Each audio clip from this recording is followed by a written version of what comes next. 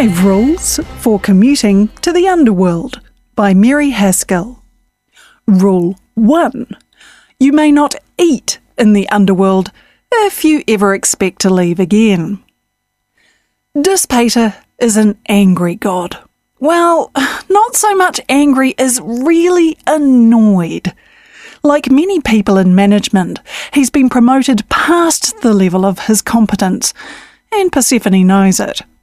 It's always good to have a layer of ruthlessly competent middle management beneath you to keep you afloat, but you do not want said middle management to know how much you rely on them. Persephone knows. Persephone doesn't lick Dispater's boots, and that means she doesn't consult with him when situations arise. She handles problems with iron grace, and occasionally briefs her husband afterward. And that's why he's such a fucking stickler for food. He can't control the underworld, but he can control food. His own and everyone else's. He tempts new arrivals with plates of figs and grapes, and then whips out the terms of service as soon as they swallow their first bite. Persephone, unbeknownst to him, rolls her eyes whenever this happens. The food rule didn't even exist before her.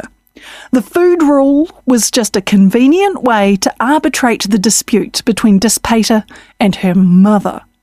It's not like 6 pomegranate seeds really made the difference. He'd already proven a good lay. She'd already decided to stay. If you undertake your travels to the underworld while you are yet a living being, you may wish to sew your mouth closed. Black thread is best. It is the surest way to avoid the temptations and escape with your soul intact. If you are deceased, you may disregard this rule. Rule 2. Respect the guardians and the gatekeepers. Nothing pisses off Persephone more than the fools who try to tempt or seduce her. There's payment for services not yet rendered, and then there's foolish bribery. Have you heard the story of Theseus and Pirithous? They both pledged to marry daughters of Zeus. Guess who spent a good decade sitting in a chair of forgetfulness, chained there by ropes of snakes until Hercules rescued him? That was Theseus, and he was the one who didn't try to steal away Persephone. Pirithous is still sitting there. And lots of people blame Dispater for that. He tempted the two intruders with a feast. But where do you think Dis gets all of his food? The underworld is not known for agribusiness. Demeter has a hand in that too. They're all working against you, and you have to know how to finesse them. There are 1,000 ways into the underworld, and as such, 1,000 gatekeepers. No way is clear, even if there appears to be no guardian.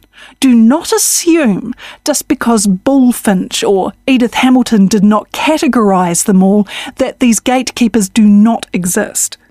And their requirements differ widely. You might want to give 10 drops of blood to the blind cavefish that guard the Icarusian lake, but typically multi-headed monsters like to eat things that bleed. Do not offer blood sacrifices to Cerberus, for example, or even his brother Orthrus, who has one fewer head than Cerberus and thus may appear more friendly. They both have appetites for live meat and are excellent at keeping out the living and letting through the dead. Pick your paths well. If you cannot reread the relevant parts of the Odyssey, the Aeneid, and various Homeric hymns, you should probably hire a guide. Rule 3. Seek not to name the nameless. Persephone and Dispater do not go around calling each other Persephone and Dispater. Dis calls his wife Kore, which means maiden. Well, she was one when he met her. Dispater, meaning rich father, isn't even his name at all. Persephone calls him Hades, which means unseen, and avoids the incestuous and absurdist meanings behind calling her husband, basically, sugar daddy. Hades fits Dispater well, perhaps because he owns the helm of darkness and can tromp around invisibly all he likes. The true name of the Lord of the Dead is unknown to all but himself. Perhaps he doesn't give it out because he can hear the name if it is spoken anywhere in the world, and that would be like getting poked in the head all the time. Or perhaps to know his name is to gain some power over death. Or perhaps humans knew the name once and deliberately forgot it because naming the nameless is the big forbidden. Persephone's true name is also forbidden. It is hidden in the Underworld, which is a place of darkness and mystery, a land of loam and rot and gestation and blood and seeds and homunculi and spermatozoa. The Underworld is the rest point, and the secret name of Persephone is the spark that induces rebirth. Do not enter the Underworld lightly or casually, or to seek a wife, as Pirithous learned. You do not leave it lightly or casually, or to punish a wife, as Sisyphus learned. If you do anything at all with regard to wives in the Underworld, it is to recover lost ones. Crossing to and from the Underworld are not pleasure trips. For the living, a crossing is a rescue operation, pure and simple. You go down to retrieve something you lost, something you cannot bear to be without. Someone. For the dead, it is to return home. In either state, living or dead, you do not call anyone by name, just in case. Rule 4. If you are granted the right to leave the Underworld, don't look back. Persephone doesn't like hesitation. She pushes people to make quick decisions because that's how she decides for herself. That's the one thing she's always liked about her husband. He dragged her down to Hades and he didn't think twice about it. It wasn't the wisest choice in the world, kidnapping the daughter of Earth and Thunder, but at least he stuck to it by gum, even when Demeter tried to plant his testicles like pumpkin seeds. Looking back when you're moving forward, that deserves punishment. Persephone likes the style of the god who turns you into a pillar of salt for that sort of thing. She wishes she'd thought of it for Orpheus. But she was a little too fond of Eurydice to make her witness such a dreadful thing. And it wasn't Eurydice who looked back now, was it? The proper party was tormented. Persephone hooked E up with a sweet hero sailor from the Argo in the meantime, and has it on good authority that Eurydice, for one, is not looking back. But maybe that's attributable to Lethe as much as anything. If you lack the self-discipline to keep your head straight and your face pointed true on your return journey, consider a neck brace. If it is more that you doubt the deities will keep the bargain you struck, you are not going to fix anything by noticing the problem early.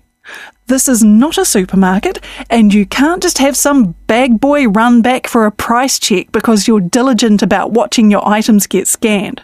No, this is life or death shit. Epic shit. And there are domains and powers and godheads and god egos involved. And if someone with more godhead than you reneges on the deal, you will have to take it to arbitration sometime later. Just pretend you're Harriet Tubman, who knew a thing or two about conducting souls out of hell. Keep your eye fixed on the North Star.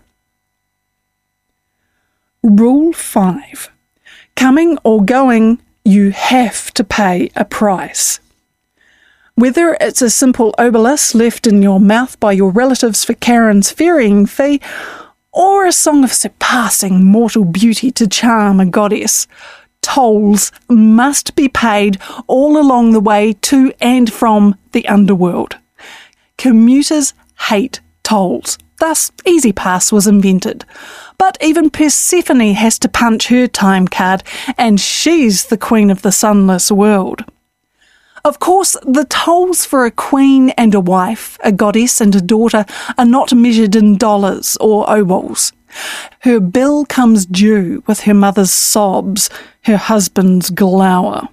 There was always a reckoning.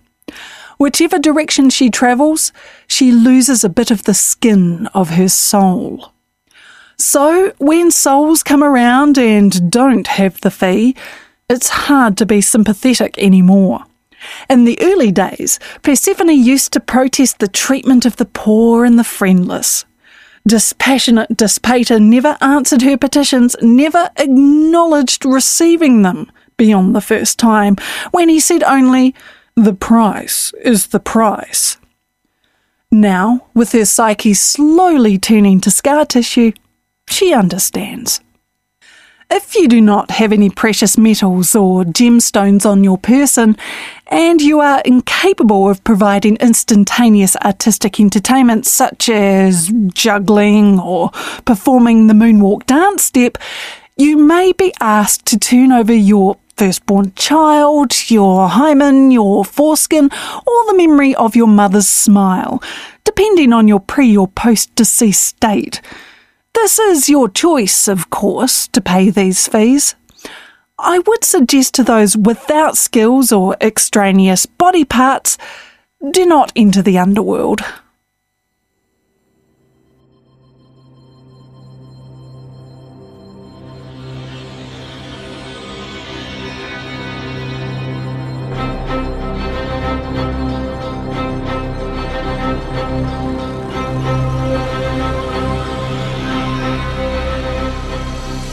This has been a PodCastle miniature. 5 Rules for Commuting to the Underworld was written by Marie Haskell. She lives in southeastern Michigan with her husband, stepdaughter, and 41 pounds of cats. Her fiction has appeared in Asimov's Strange Horizons and Nature. Her first novel, The Princess Curse, is forthcoming from HarperCollins Children's Books in September 2011. Her website is mariehaskell.com. The story was read for you by Amanda Fitzwater. She blogs at pickledthink.blogspot.com about her attempts to be published, her voice work, and other brain detritus. Her day job is harassing New Zealand supermarket and department store shoppers with her dulcet tones.